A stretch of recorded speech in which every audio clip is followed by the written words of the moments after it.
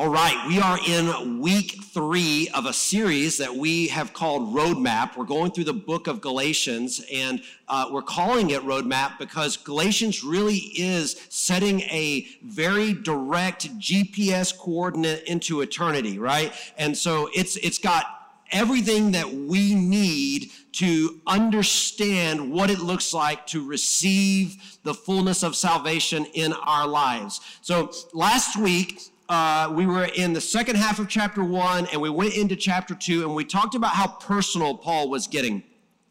Paul he established last week for us personal responsibility, how it was that he takes responsibility, and that is what he does. So he laid out for us the process in which he personally walks out his life, right? And inside of that, we got a glimpse into how he established personal accountability, and that is who has a say. I hope that you believe this. Somebody should have a say in your life, right? Somebody should have a say in helping you to be a better person. You know, the scripture says that iron sharpens iron, and when a certain kid was younger, they enjoyed a TV show called The Wiggles. Anybody ever seen The Wiggles, right? And there was this awesome attempt at like non-violence, but still trying to draw something out. And so they had a pirate whose name was Captain Feathersword, and his sword was a feather, right? And at the time, I just thought, you know, innocent fun. Now I look back on it, and I'm like, I wish I would have sat down and been like, pirates don't carry feather swords. Let me tell you something about pirates real quick. Although I do think they got the introduction to that when they watched Pirates of the Caribbean, and I was like, this will be good for them. And then all of a sudden they're underwater and there's like skeletons going, and they were like, "Rah!" And we had to turn it off. Too intense. I don't know if you're a parent and you've ever made those mistakes, right? I did that with Batman Begins with one of my kids. I was like, this is so awesome. They're going to love this. And the first 3 minutes, like he falls into a cave and bats swarm him, and my kid's like, "Wah!" And I was like, okay, all right, I've got to do better at this. And there have been a lot of those types of stories. But Captain Feathersword was a unique one, right? Because here's the reality, is that the feather sword isn't going to sharpen anything, right? And it's not going to hurt anything. And if we want to become better, right, as believers, if we want to be sharpened and refined, it's gonna take some difficulty, and we need some people in our lives who are not coming along with the feather and just fanning us all the time. Instead, we're gonna need some people that are gonna come and say some things that are hard, right? Course correction. Right? We get this with the GPS, right? When we take a wrong turn, all of a sudden, like all the buzzers are going off and it's screaming, you're going the wrong direction, do a U-turn.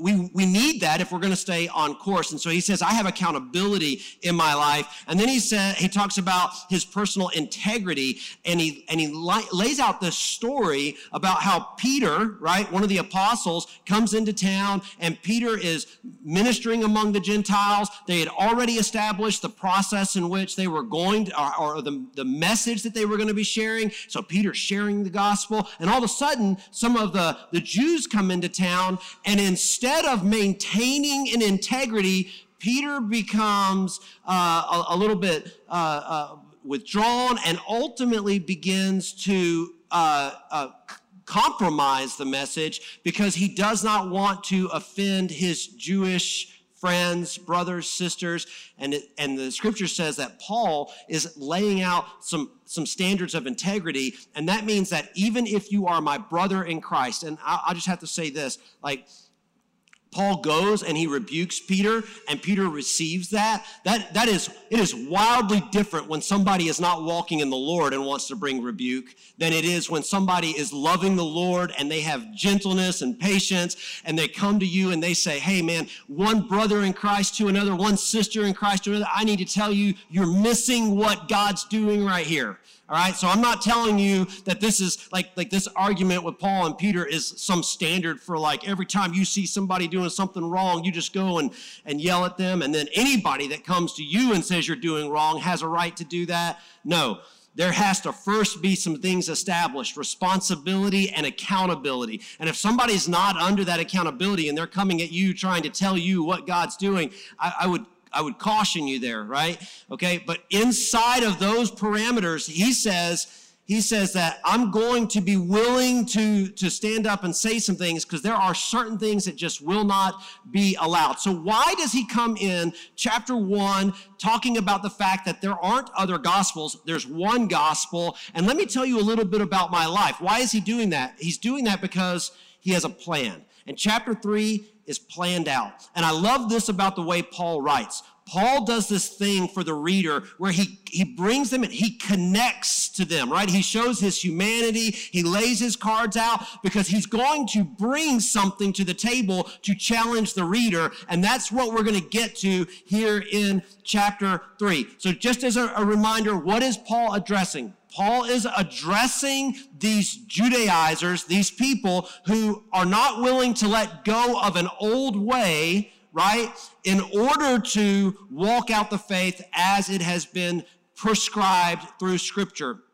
And so they have all these caveats, these things you need to do, and it's creating an issue in the region of Galatia, which is a number of churches. So this isn't just a single church, okay? A lot of times he'll write to a single church, but also there are times where he'll write to a group of churches. That's what's happening here. He's writing to a group of churches, and he's telling them, you guys have an issue because now all of a sudden you've got all of these gospels being presented, right? It's Jesus and being engaged in this or involved in that or saying this or doing that. And so, it's this type of thing that says, I'm a Christian. Look at the things I do, the movements I support, the events I participate in. The problem was that they were boasting in this faith of being Christ followers by attaching themselves to something else. So when I was in Bible college, in a different season of life, I was not at home anymore. So, you think you go to Bible college and you don't experience any of the normal college stuff. Well, you do. A lot of people at Bible college go and lose God, right? They're on fire in youth ministry. They go to Bible college and God becomes the last thing from their mind. They're partying and sleeping around, doing all the things that everyone else is doing. I didn't do any of those things. And it's not because I'm a better person than anybody. God just saved me from that mess. Instead, I connected with a group of people that we spent our Friday nights and Saturday nights going to the area where the bars were and standing outside and trying to share the gospel with people who were coming in and out. And one of the classic things that people would say as they came stumbling out was, yeah, I'm a Christian. I go to church at such and such. A few years ago, I was at Fuddruckers when it was still open over on Berwick. It was a burger joint. If you don't know what that is, look it up. I grew up eating those burgers, and so I was there with this guy. I had been asked to come and speak into his life, and he was talking about living this life just in essence from Friday to Monday in a drunken stupor and whatever drugs he could get his hands on, and how his marriage was falling apart, his children were in rebellion. And I was like, where's your faith at, right? And he was like, oh, it's good, man. I don't go to church every week, but I go to church sometimes. I said, where do you go to church at? He goes, it's that one over there behind Walmart. Good. So you're a Christian because there's some activity that you're engaged in, and you can't even give me details about it, right? Now, this can look even more. We can get into some social justice type of things, like I'm a Christian because I marched with this group and I have this sign in my yard, right? I've got my little virtue signal. Come look, I am connected to making sure everybody's happy right now, right? None of those things, though, Paul says, are actually what are saving any of you. And the problem that you have is that by gravitating into that and making that your message, you're actually making sure that the people who hear it are not connecting to the gospel. That's a problem because there's eternity that's hinging for them, right? And so Paul's calling these things out. So let's go to Galatians chapter 3. We're going to cover just chapter 3 today. I tried to cover a chapter and a half last week, and it was like an hour and a half long, so I'm going to cut it down today, all right? Verse 1, O foolish Galatians, who has bewitched you? It was before your eyes that Jesus Christ was publicly portrayed as crucified. Let me just throw this out for you in case you missed the first couple of them. Paul he's pretty spicy right now, right? You can tell through the writing that this is not his traditional, I love you, brothers, here's what you need to do. There's a tone that's different in this book. Scholars have talked about it for years and years, that there's something happening here. He's not happy. He's upset. And I'll tell you why he's upset. He's upset. He's fired up because this other types of gospels that start getting propagated, when that begins to happen inside of churches, right? The problem is that everybody that floods into that church and hears that gospel is not getting saved. They're being deceived. And so I kind of get this. Like, there are some things that have happened in the last, 18 months that I've seen unfolding in our nation that have me pretty fired up at times, right? If you do coffee with me one-on-one, you might even realize that from the platform. But I get pretty upset at this idea that there are so many things that are leading people away from the cross. And so Paul, he's coming out right here and he's swinging. Right? He's coming into the ring and he isn't playing. He's not waiting for them to throw a punch. He's been dropped in, the bell's been rung, and he's going for the knockout. This isn't a debate. It's not a conversation. I'm telling you, you're wrong. And he says, oh, foolish Galatians, who has bewitched you? So this word foolish, let's just break it down. We're not going to do this to every verse, but there are a few verses I think are pretty powerful. I want to make sure we get a picture of this. So foolish in the Greek, thoughtless, lacking the effort to reason. Now, notice that it doesn't say here that lacking the capacity to reason, right? Because you have the capacity to reason, but it takes effort to reason. This is a reality in our lives, right? Like, I'd have to believe that you know somebody who you think to yourself sometimes, what is going on in their head? And this is the thing, is that if we don't put forth the effort to discover truth, we will just believe whatever is being said to us. I've said this for years and years and years, and this is part of the reason that we educate our kids the way we do, and that is that there is a society mindset that wants to tell people what to think, not how to think. And you need to learn how to think. You need to learn how to reason. So he calls them foolish because they don't reason. And this is what blew my mind, right? So if you go and you look this up, there's just a lot of differences in Greek and Hebrew compared to the English. And so they have to look at the context a lot of times to really pull, like, what is the intent? And this blew my mind. In concordance after concordance, it talked about this idea that by implication, sensual. So this foolishness was not just like, you're a fool. It was like, you're a fool in a sensual context, right? And so to break this down, it's a picture of that Paul's painting of like somebody who is caught up in lust. Right? Now, we are having family services. We don't have our kids' ministry open yet. It is something that we're working on. I'll go ahead and say that, but it's not open yet. So I'm going to be delicate in this. But there is something that happens, right, when somebody gets so wound up inside of lust, right, that they don't think clearly. This is why following the one night stand or the, few minutes in front of some pornography and it's all over with, there's conviction because there's a clarity of mind that comes on the other side of lust. And this is why scripture talks a lot about this, okay? So Paul is actually using foolishness in this context to help people connect with exactly what's going on. William Shakespeare did a really good job with this in his Sonnet 219. Now you might be impressed right now thinking, man, Pastor Jim knows Shakespeare, and he even knows no, I Googled this junk. I'm going to tell you right now. So the expense of spirit and a waste of shame is lust in action until action lust is perjured, murderous, bloody, full of blame, savage, extreme, rude, cruel, not to trust. And he ends the sonnet by saying, all this the world well knows, yet none knows well to shun the heaven that leads men to this hell.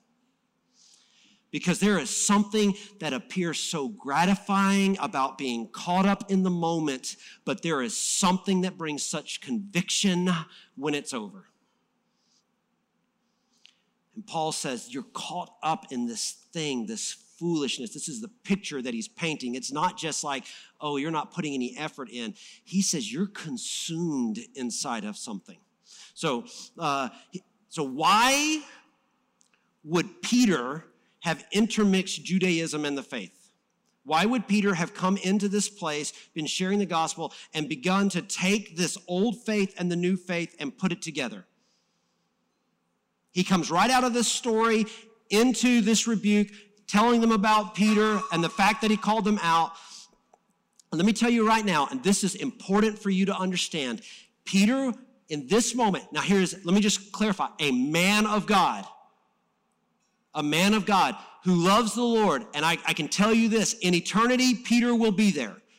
Jesus affirms Peter, so do not think that in what I'm about to say that somehow Peter is not a man of God. This just helps us understand how easy it is for a believer to get off base and need rebuke. I need it in my life.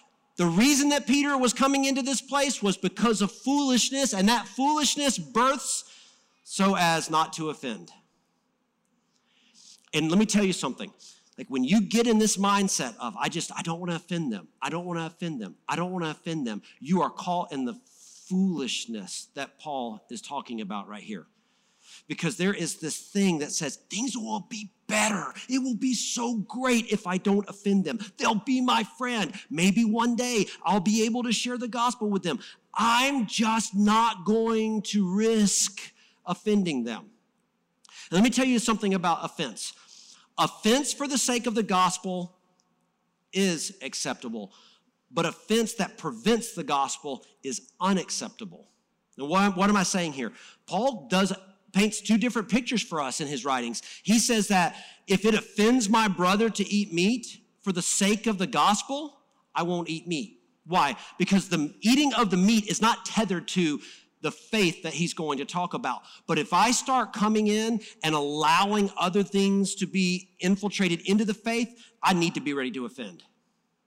And so here's the juggling act that you have in front of you as a Christian that Paul is talking about. You're going to have to decide when offense is something you should be doing and when it is something that you shouldn't be doing. And there's no book that I'm going to be able to give you that has some little concordance of how, is this an appropriate moment or not? You're going to have to lay every situation up against the gospel. And when you lay it up against the gospel, you're going to have to decide, do I need to go ready to offend a brother because what they're doing is hurting the gospel? Or do I need to be ready to make this sacrifice so that the gospel can be shared? And Paul says that they're just caught up in this foolishness. They're not using that reason. They're not evaluating the situation. And so in order to be accepted, they are accepting everything. And so all of a sudden the gospel is being muddled. It's being carried down. And ultimately, Paul says there at the beginning, he says, it is not even the gospel because there's only one. And then he uses this word bewitched. Now, when you read this, and I would be guilty of this too, I'm thinking of a professor in Hogwarts, some Harry Potter moment like, oh, they're all putting on their sorcerer hats and they're engaged in witchcraft. And that actually isn't what this means. And this is why we look at these words. So bewitched is to fascinate, to affix the flesh or evil eye on. And so, yes, it is a negative, but it is not about casting spells. It is about affixing what I want onto a situation rather than what God wants onto a situation. And Paul is assuming you understand the definition of the word. Now, he knows when he's writing to the churches that are in this region, he knows that they understand it. The problem that we have is that we don't do the work of looking up what some of these words mean. And so because the enemy is aware of that, and I assure you this is the case, we take modern definitions of words and we just apply them into these places. And then we'll think, well, this doesn't apply to me because I don't have a wand that I'm walking around with, casting spells with. No. Paul is talking about the fact that there is a focus being made that you've given over to that is coming from the flesh, not from the spirit. So let's go back and just look at this then in context. He says, oh, foolish Galatians, you do not reason. You're not using your minds. And he says, who has bewitched you? Who has come and presented something to you that you have been willing to put the eye of your flesh on? It was before your eyes an important and necessary parallel being made here. It was before your eyes that Jesus Christ was publicly portrayed as crucified. So you know what happened, but instead of keeping your eyes on the cross, you have instead turned your eyes onto that which is evil before God, and you have done it in the name of the gospel. And so you are creating a false way into eternity. So your eyes are on evil and not the cross. Verse 2, let me ask you only this. Did you receive the Spirit by works of the law or by hearing with faith? Did you receive the Spirit by the things you did, the movements you supported, the events that you participated in? Think about that. Are the things that you've been a part of the way that you were saved? So what is Paul doing? He's pushing them to reason. He's asking some questions, because when we ask questions, we cause people to have to think in order to answer. He says, are you saved by these things, right? Is that where you are going to account your salvation to have come from? He says, are you so foolish? Having begun by the Spirit, are you now being perfected by the flesh? So you would answer the question and go, no. I believed in Jesus. Like I was at that camp and they gave a really great message and I ran to the altar and I cried. It was beautiful. I heard angels and I went home. I told everybody I love Jesus and I've been on fire for, a few months. And then I realized that in order to stay saved, I had to start doing all of these things. Paul says that's foolishness to think that the process from being saved by this confession of faith was somehow perfected by all the things you did, right? So you're doing things that bring perfection to the situation, right? I mean, I think if we're honest, most of us could say with beyond a reasonable shadow of a doubt that not much we touch is perfected. Not much that we put all of our time and energy comes out looking exactly how we want it to. And so why would our eternity somehow be perfected by the things that we do? Are the things you do, the movements you support, the events you participate in, are they the things that are perfecting you? Are you saved? Oh yeah, I go to church at so-and-so. So going to church at so-and-so perfects you? Are you saved? Yeah, I do a lot to help people who are in need. So doing things for people in need saves you? Paul's saying that this just isn't the case. He says, did you suffer so many things in vain, if indeed it was in vain? So embracing Christianity meant walking away from social movements and other faiths while facing persecution and rejection. When he talks about you suffered so many things, right? He is talking about the fact that when you became a Christian, it meant that you were going to walk away from these things, not try to figure out a way to intertwine them into your life, not to make them a part of the faith. There was a severing, a walking away, and then there was persecution and rejection. It meant being canceled. That's a modern term for it, right? I'm saved, I'm a believer, I'm not buying into what you're selling, and therefore what happened to them was the people in their families, the people they worked with said, you no longer have a voice. And so the church was filled with people who were walking through what we call cancel culture. And Christianity birthed in the middle of this idea of cancel culture, and it couldn't be stopped.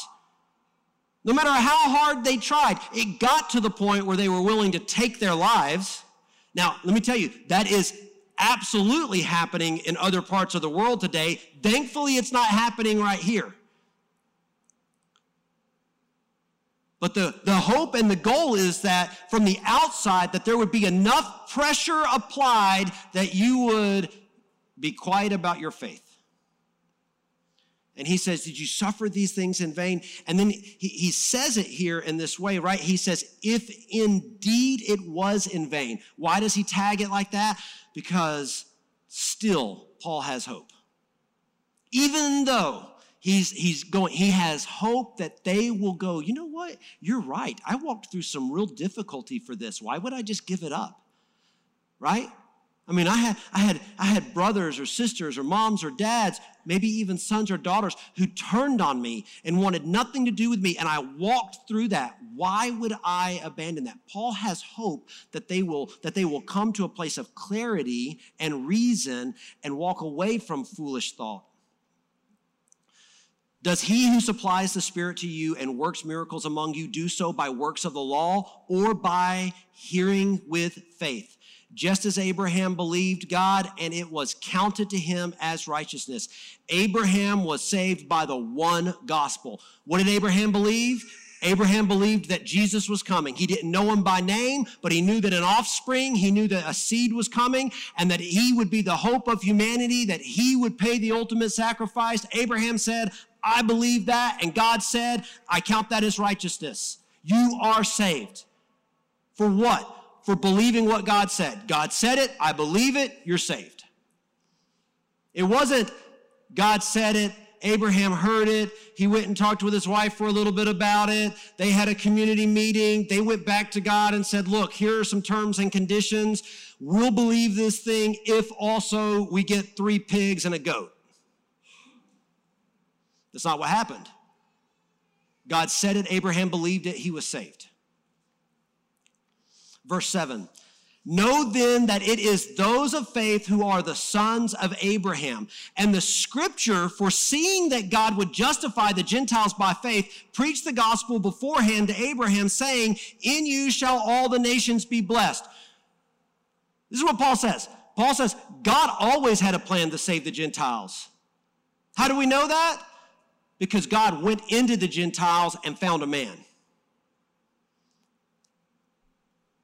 In case you were unaware of this, Abraham, known as Abram at the time, lived in Babylon. His dad was a salesman of idols, right? An idolatrous area. And God spoke to this man who was just a Gentile. And God said, I've got a plan and a destiny for you. And Abram said, I'm in. Let's go.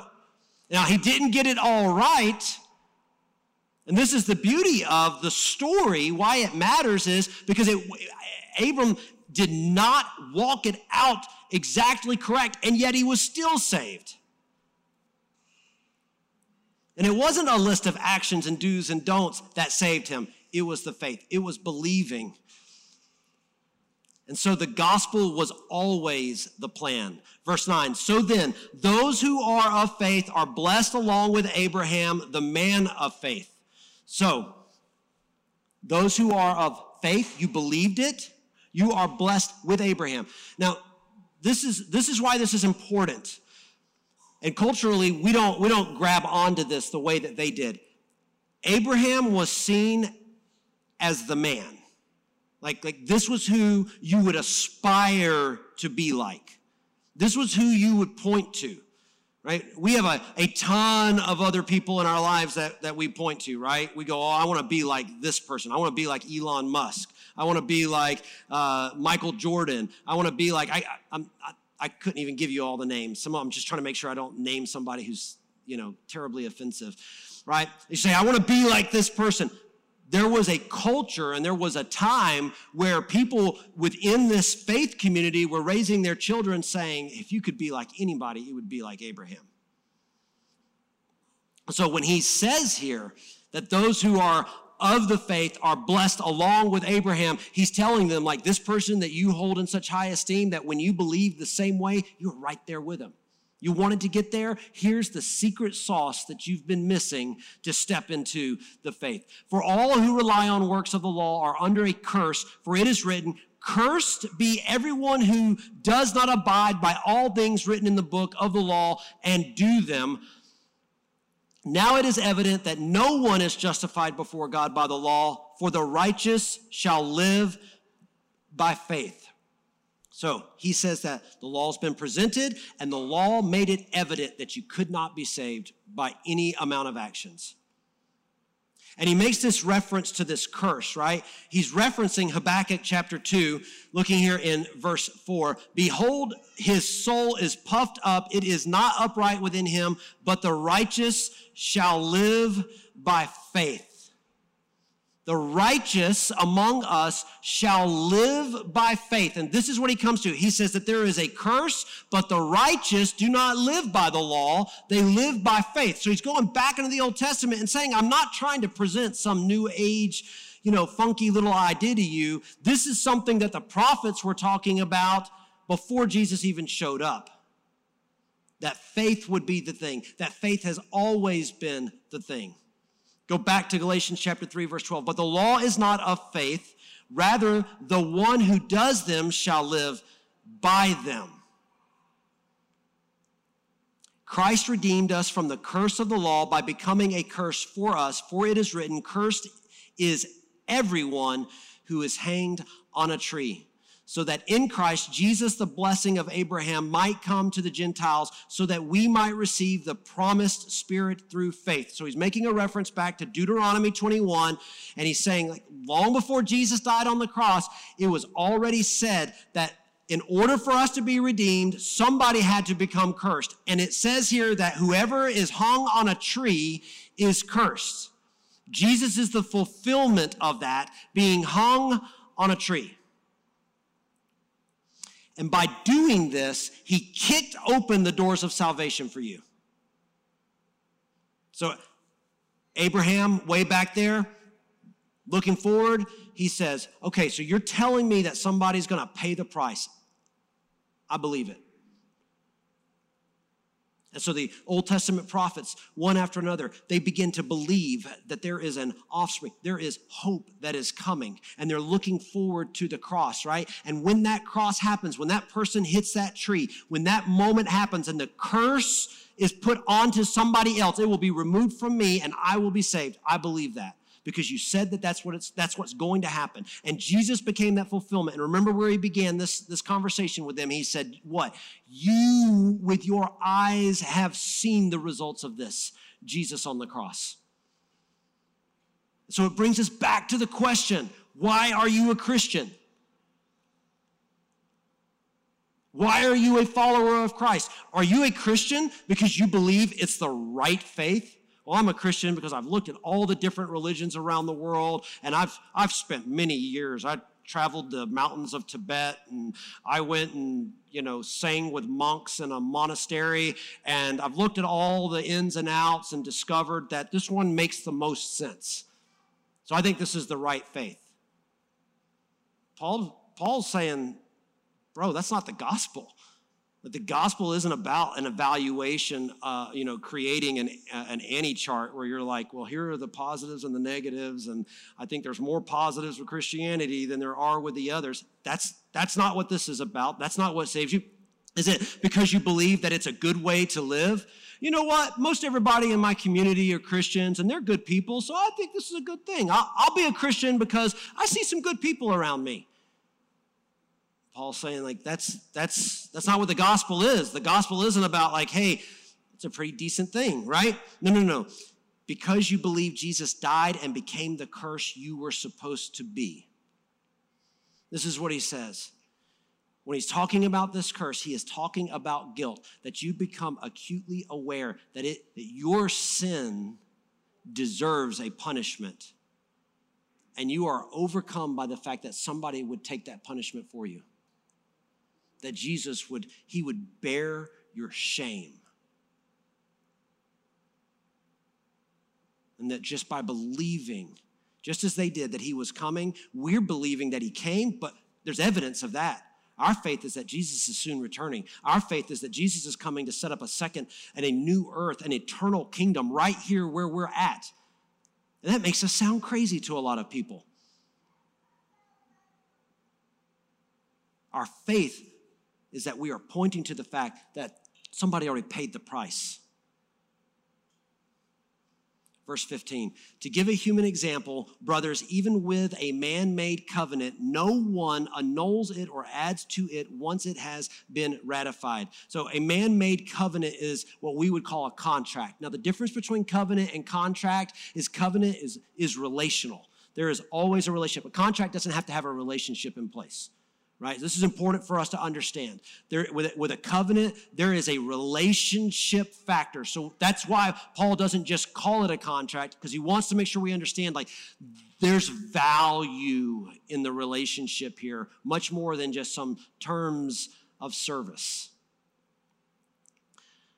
Now, the promises were made to Abraham and to his offspring. It does not say, and to offsprings. And I want you to grab this. Like, Paul's going to break this down for us so beautifully. He says, and to his offspring, not offsprings. He says that the word that's used there in the Hebrew is singular, not plural, right? So the blessing, right, from the promise that was there, yes, it reaches all of us, but the promise wasn't about all of us. It was about the one who would come. And Abraham understood this, right? He understood what God was saying, that there was an offspring. There was one who was coming, not offsprings, referring to many, but referring to one, and to your offspring, who is Christ. Abraham, the one that you champion and you walk around going, we're sons of Abraham. He's our great ancestor, the greatest, of them all. And he says, let me tell you something. There was an offspring that was coming. That was Christ. And I do want to point out that Paul is one of those Bible-believing Christians. Why would I say that? I know it's kind of yucky sounding today because he's constantly quoting Scripture while he's writing Scripture. This is why we say all the time that the book of the Bible is not like a bunch of thoughts. It's one continuous story. And they get it. Like, they're sitting here going, man, this really influenced me. And the Holy Spirit stirring them and saying, you remember when you read this and how it did that? Go ahead and write a little bit about this right now, because all these dots are connected, right? And I want people to be able to dive into the Word and be able to go, oh my goodness, like this is all connected, one amazing story. This is why context matters. And let me tell you, where pastors and evangelists, people who teach the word, can fall short, right? We can talk about context, and we can say, oh, we've got to look at the context, the verse before and the verse after. No. Context is all the verses before and all the verses after. And if I only pull this little portion of context right here, then I can make it mean a lot of things still. If I span out to a chapter, I can still make it mean a lot of things. If I span out to a book, I can still make it mean a lot of things. But when I go all the way to the context of Genesis to Revelation, all of a sudden, my parameters are narrowed pretty considerably because this text doesn't contradict itself. Scripture says that God is not the author of confusion. So if I'm interpreting something and it's bringing confusion, I'm interpreting it incorrectly, and I need to find the way that's logical and makes sense. It's called reason, and when you don't practice reason, you're the foolish one. Verse 17, this is what I mean. The law which came 430 years afterward does not annul a covenant previously ratified by God so as to make the promise void. 430 years later, the law comes. For if the inheritance comes by the law, it no longer comes by promise. But God gave it to Abraham by a promise.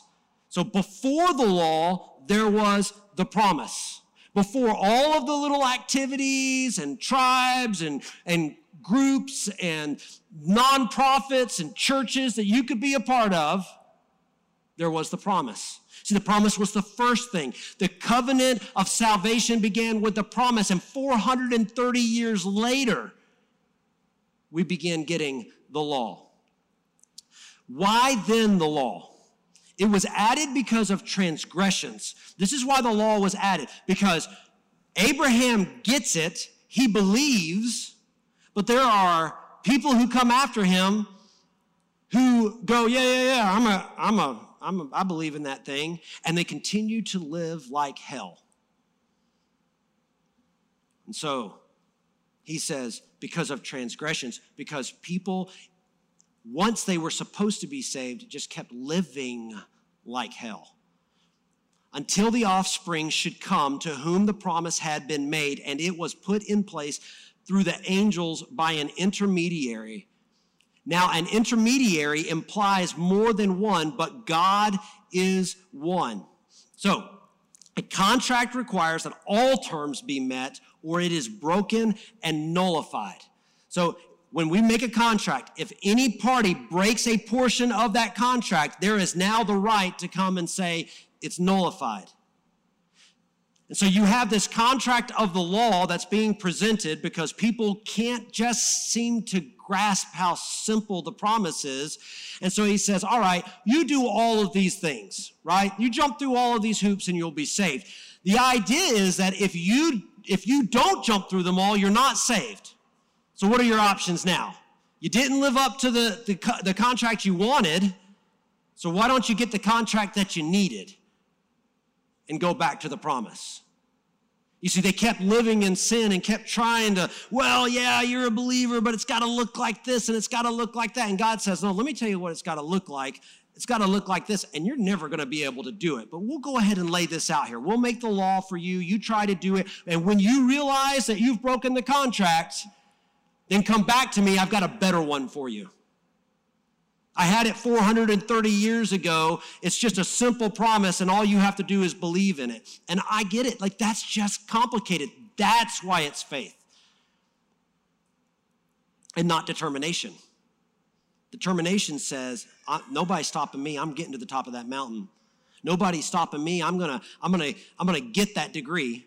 Like, that degree is good, right? And I champion that. My friend Dave up here is working on his PhD right now, about to crush it. And he would tell you in conversation, that PhD isn't going to save him.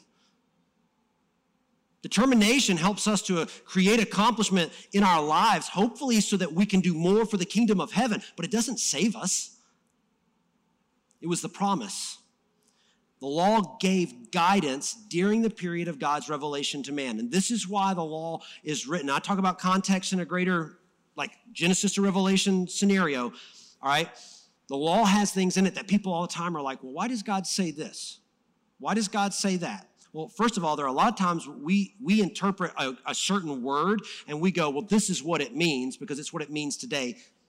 And we don't look at that context. But the other thing is that God has been revealing himself to a sinful, fallen man.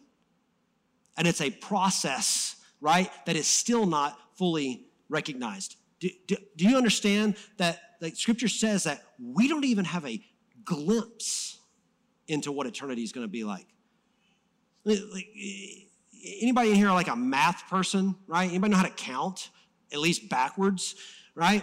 So if you're looking into Revelation and it starts giving you some scriptures, right, about what the new earth looks like, and it gives you the actual dimensions of the New Jerusalem, and now that we have mapped the earth and we apply the New Jerusalem onto earth, the New Jerusalem sits like 6 miles into outer space. That's how gigantic it is, right? Does that make sense to you? No, that doesn't make sense to me. So my faith says there are still a lot of things that I don't get. It was the same for them. They could not understand the fullness of what the cross would look like. And so the revelation is consistently being given to us until all is made known. Verse 21, is the law then contrary to the promises of God? Certainly not.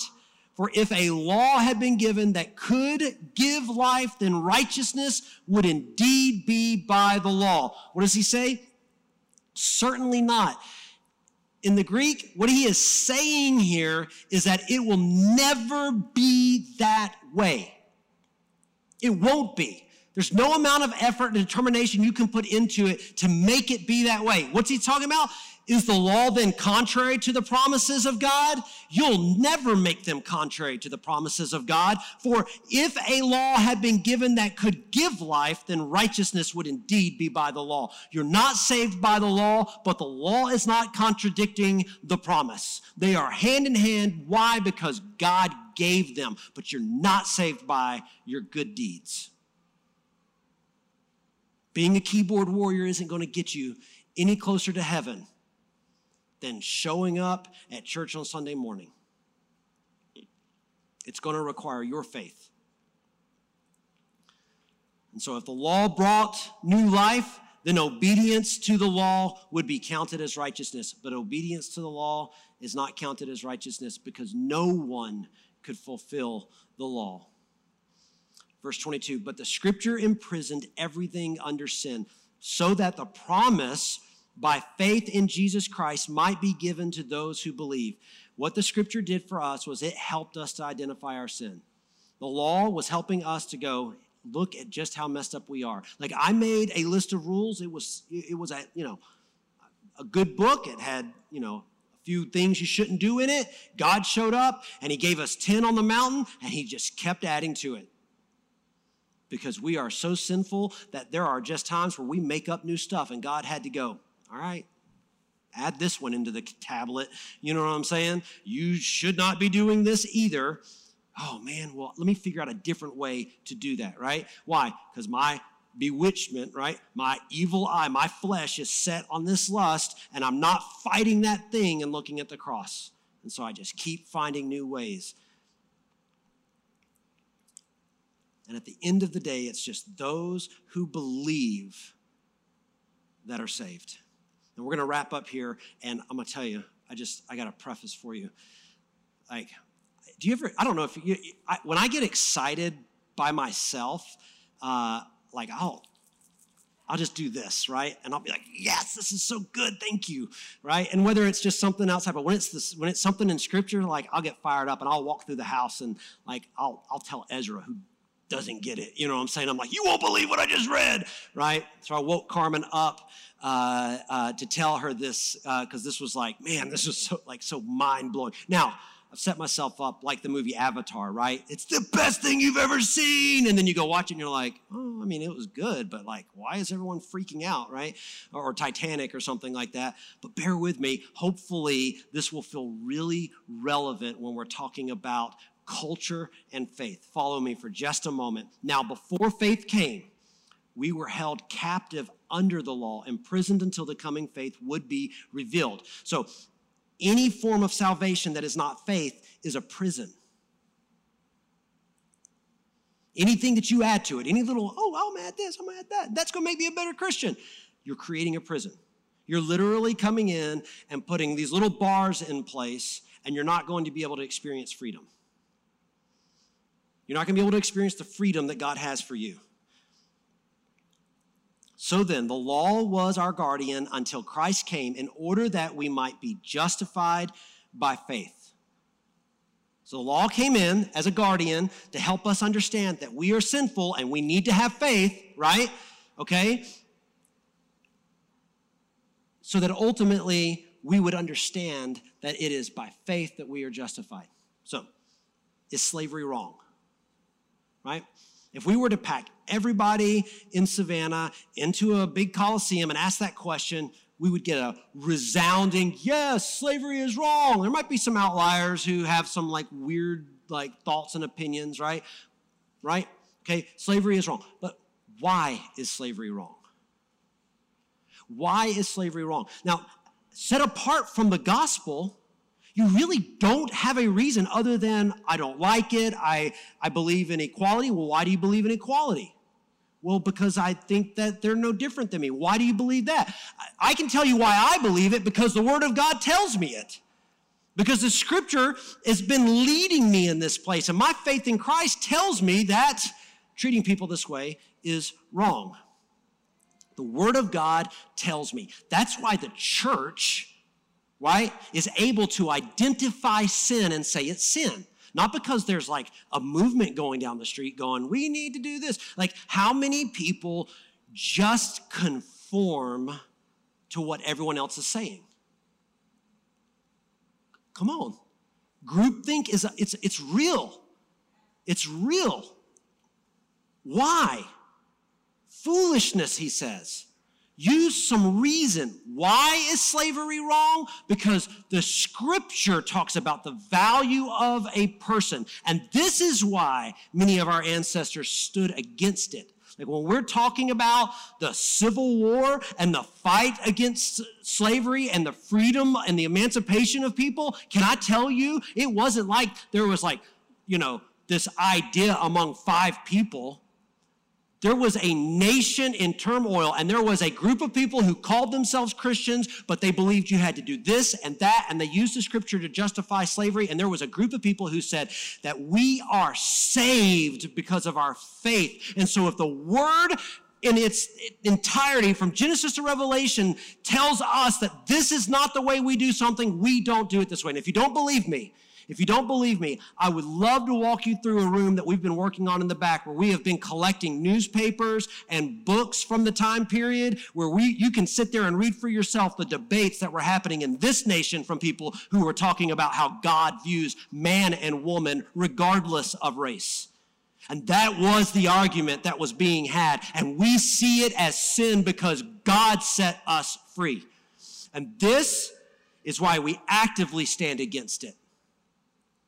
We do not accept that culturally there are different norms that each country and their leaders are expected to follow when it comes to the Uyghurs in China, children in Southeast Asia, or India with some 8 million slaves. We don't buy it. I'm not jumping down that rabbit hole because it's sin.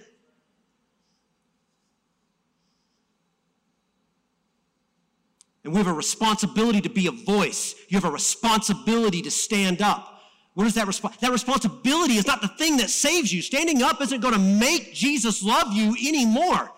He loves you where you are. You have faith in him. And because you have faith in him, you have faith in the fact that he's a good daddy and he doesn't tolerate this stuff. Is rape wrong? Certainly. Why? Because the scripture tells us how to value people and treat people. Is murder wrong? Absolutely. Why? Because because God has led us by faith into a relationship with each other, right? Is theft wrong? Yes, theft is wrong. And as a society, we may all sit around and talk about the fact that we agree with these things, but as Christians, we can tell people why. Because what the law has done, what action has done, is it has helped us to validate that faith that, man, these things are wrong and I'm not perfect and I don't get it right all the time, but that's okay because I'm still saved because I believe in the promise.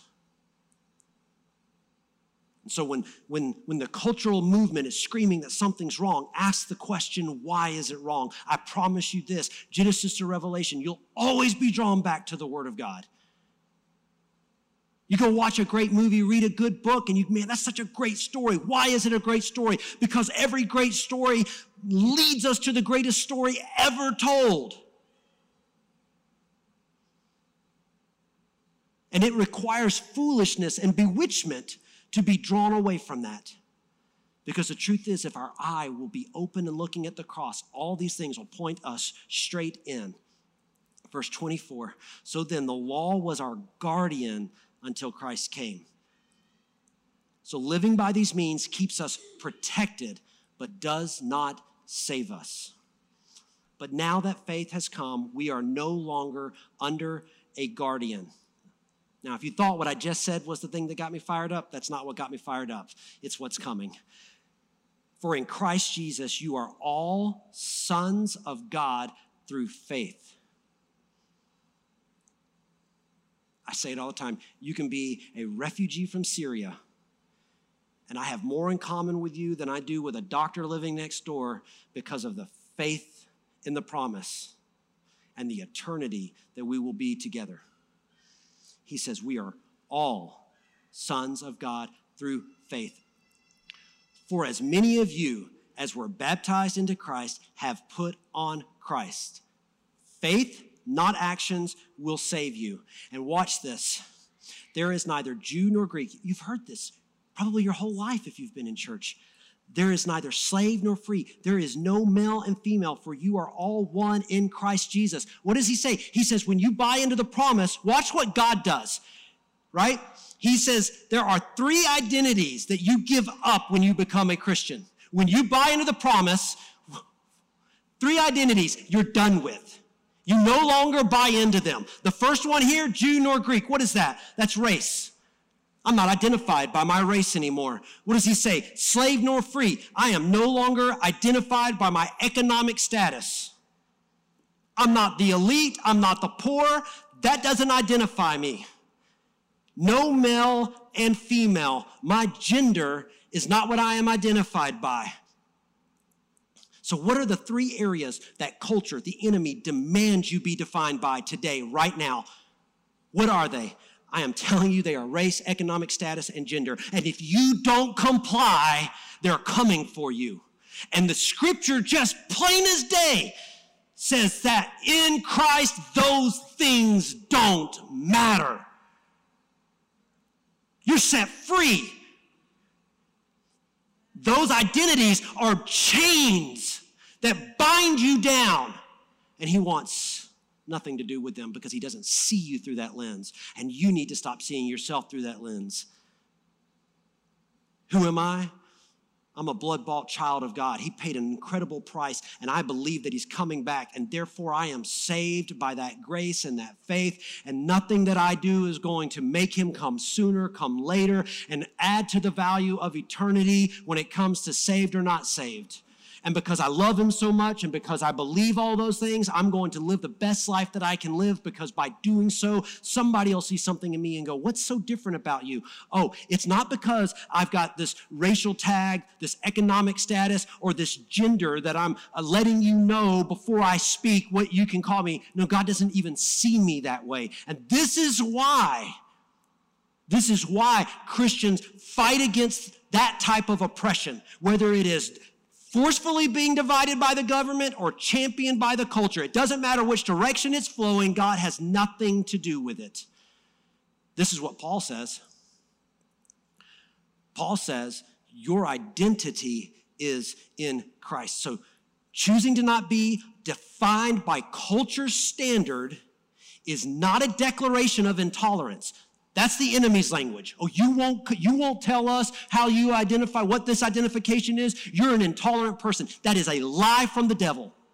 It is not a declaration of intolerance. It is a declaration of faith. Do you know why I'm not buying into the system? Because Jesus saves. And let me tell you, there are no descriptors that I can give to you about me that are going to add any value into your eternal standing before God. Let me tell you about a Jesus who took a terrible, wretched person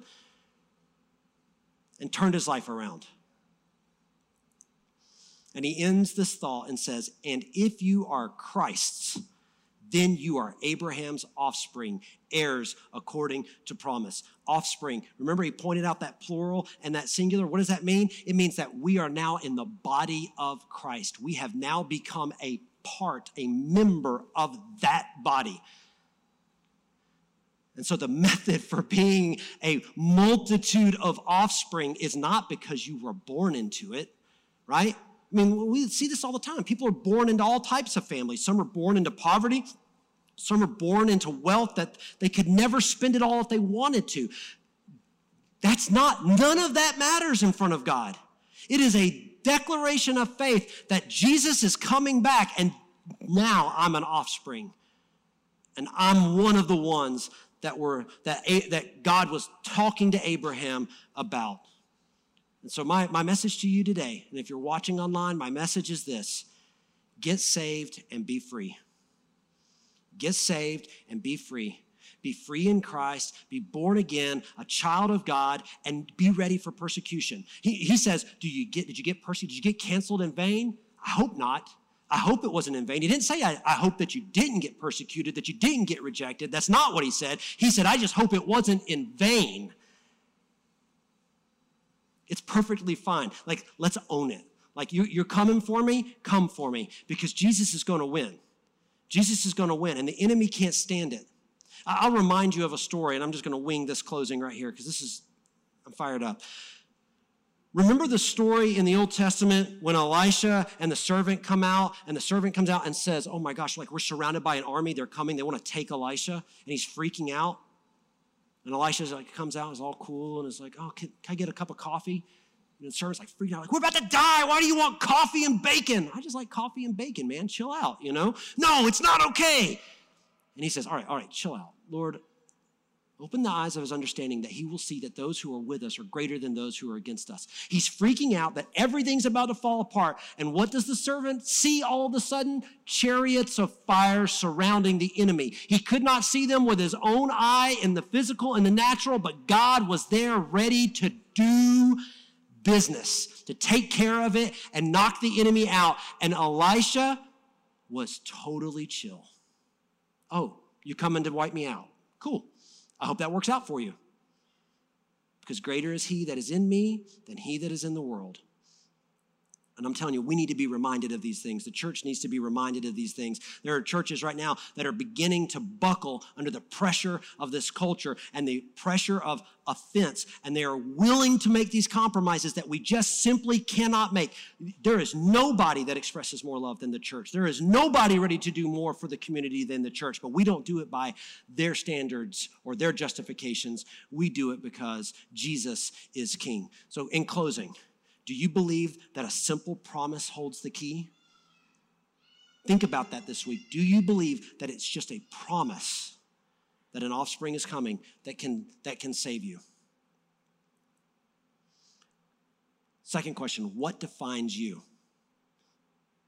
If you were to sit down and write out a piece of paper and you were to define yourself, what are the things that you would write out that define you? And I don't want you to feel bad if you're sitting here and you're thinking about some of your accomplishments, right? The thing that needs to move to the top, not just as a matter of practice, but as a matter of heart, is that I believe Jesus is coming back. That's the first thing that defines me. I'm a Christian. I have a voice. I'm ready for this thing. God will protect me. I don't need the protection of others. And the last question is, are you willing to be canceled? Jesus said, when they persecute you, remember they persecuted me first. This idea that Christianity is just this hunky-dory, happy thing. Look, man, I'm not trying to sit here and convince you that we're the victims or whatever. I don't even own that. Like somebody goes, oh, so Christians are just the victims. No, we're not the victims. We're the victors. Jesus is king. What I'm saying is that I'm fully aware of the fact that there will be people who will throw stones and have things to say, and they won't like me, and they won't like my faith, and they'll dog me out, and they'll get upset. Perfectly fine with that. Why? Because Jesus is going to win. The battle belongs to the Lord. Let's stand to our feet as we close today. I just want to pray for you. Our prayer ministry team will be in the back to meet with you. If you want prayer, they're there. If you aren't comfortable with praying in person right now, totally respect that. We have cards at the back, out at the front where you could write out a prayer request, drop that into the giving box. We'll be in prayer with you this week. I just want to encourage you that we do not have to conform to culture, right? And we don't have to be obstinate to everything culture is doing.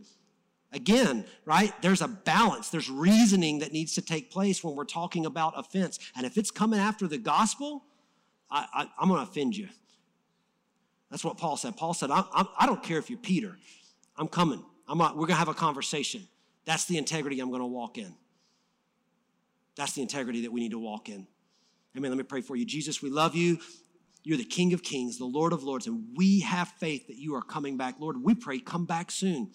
And I know, Lord, that has been the prayer of the church since the day that you left.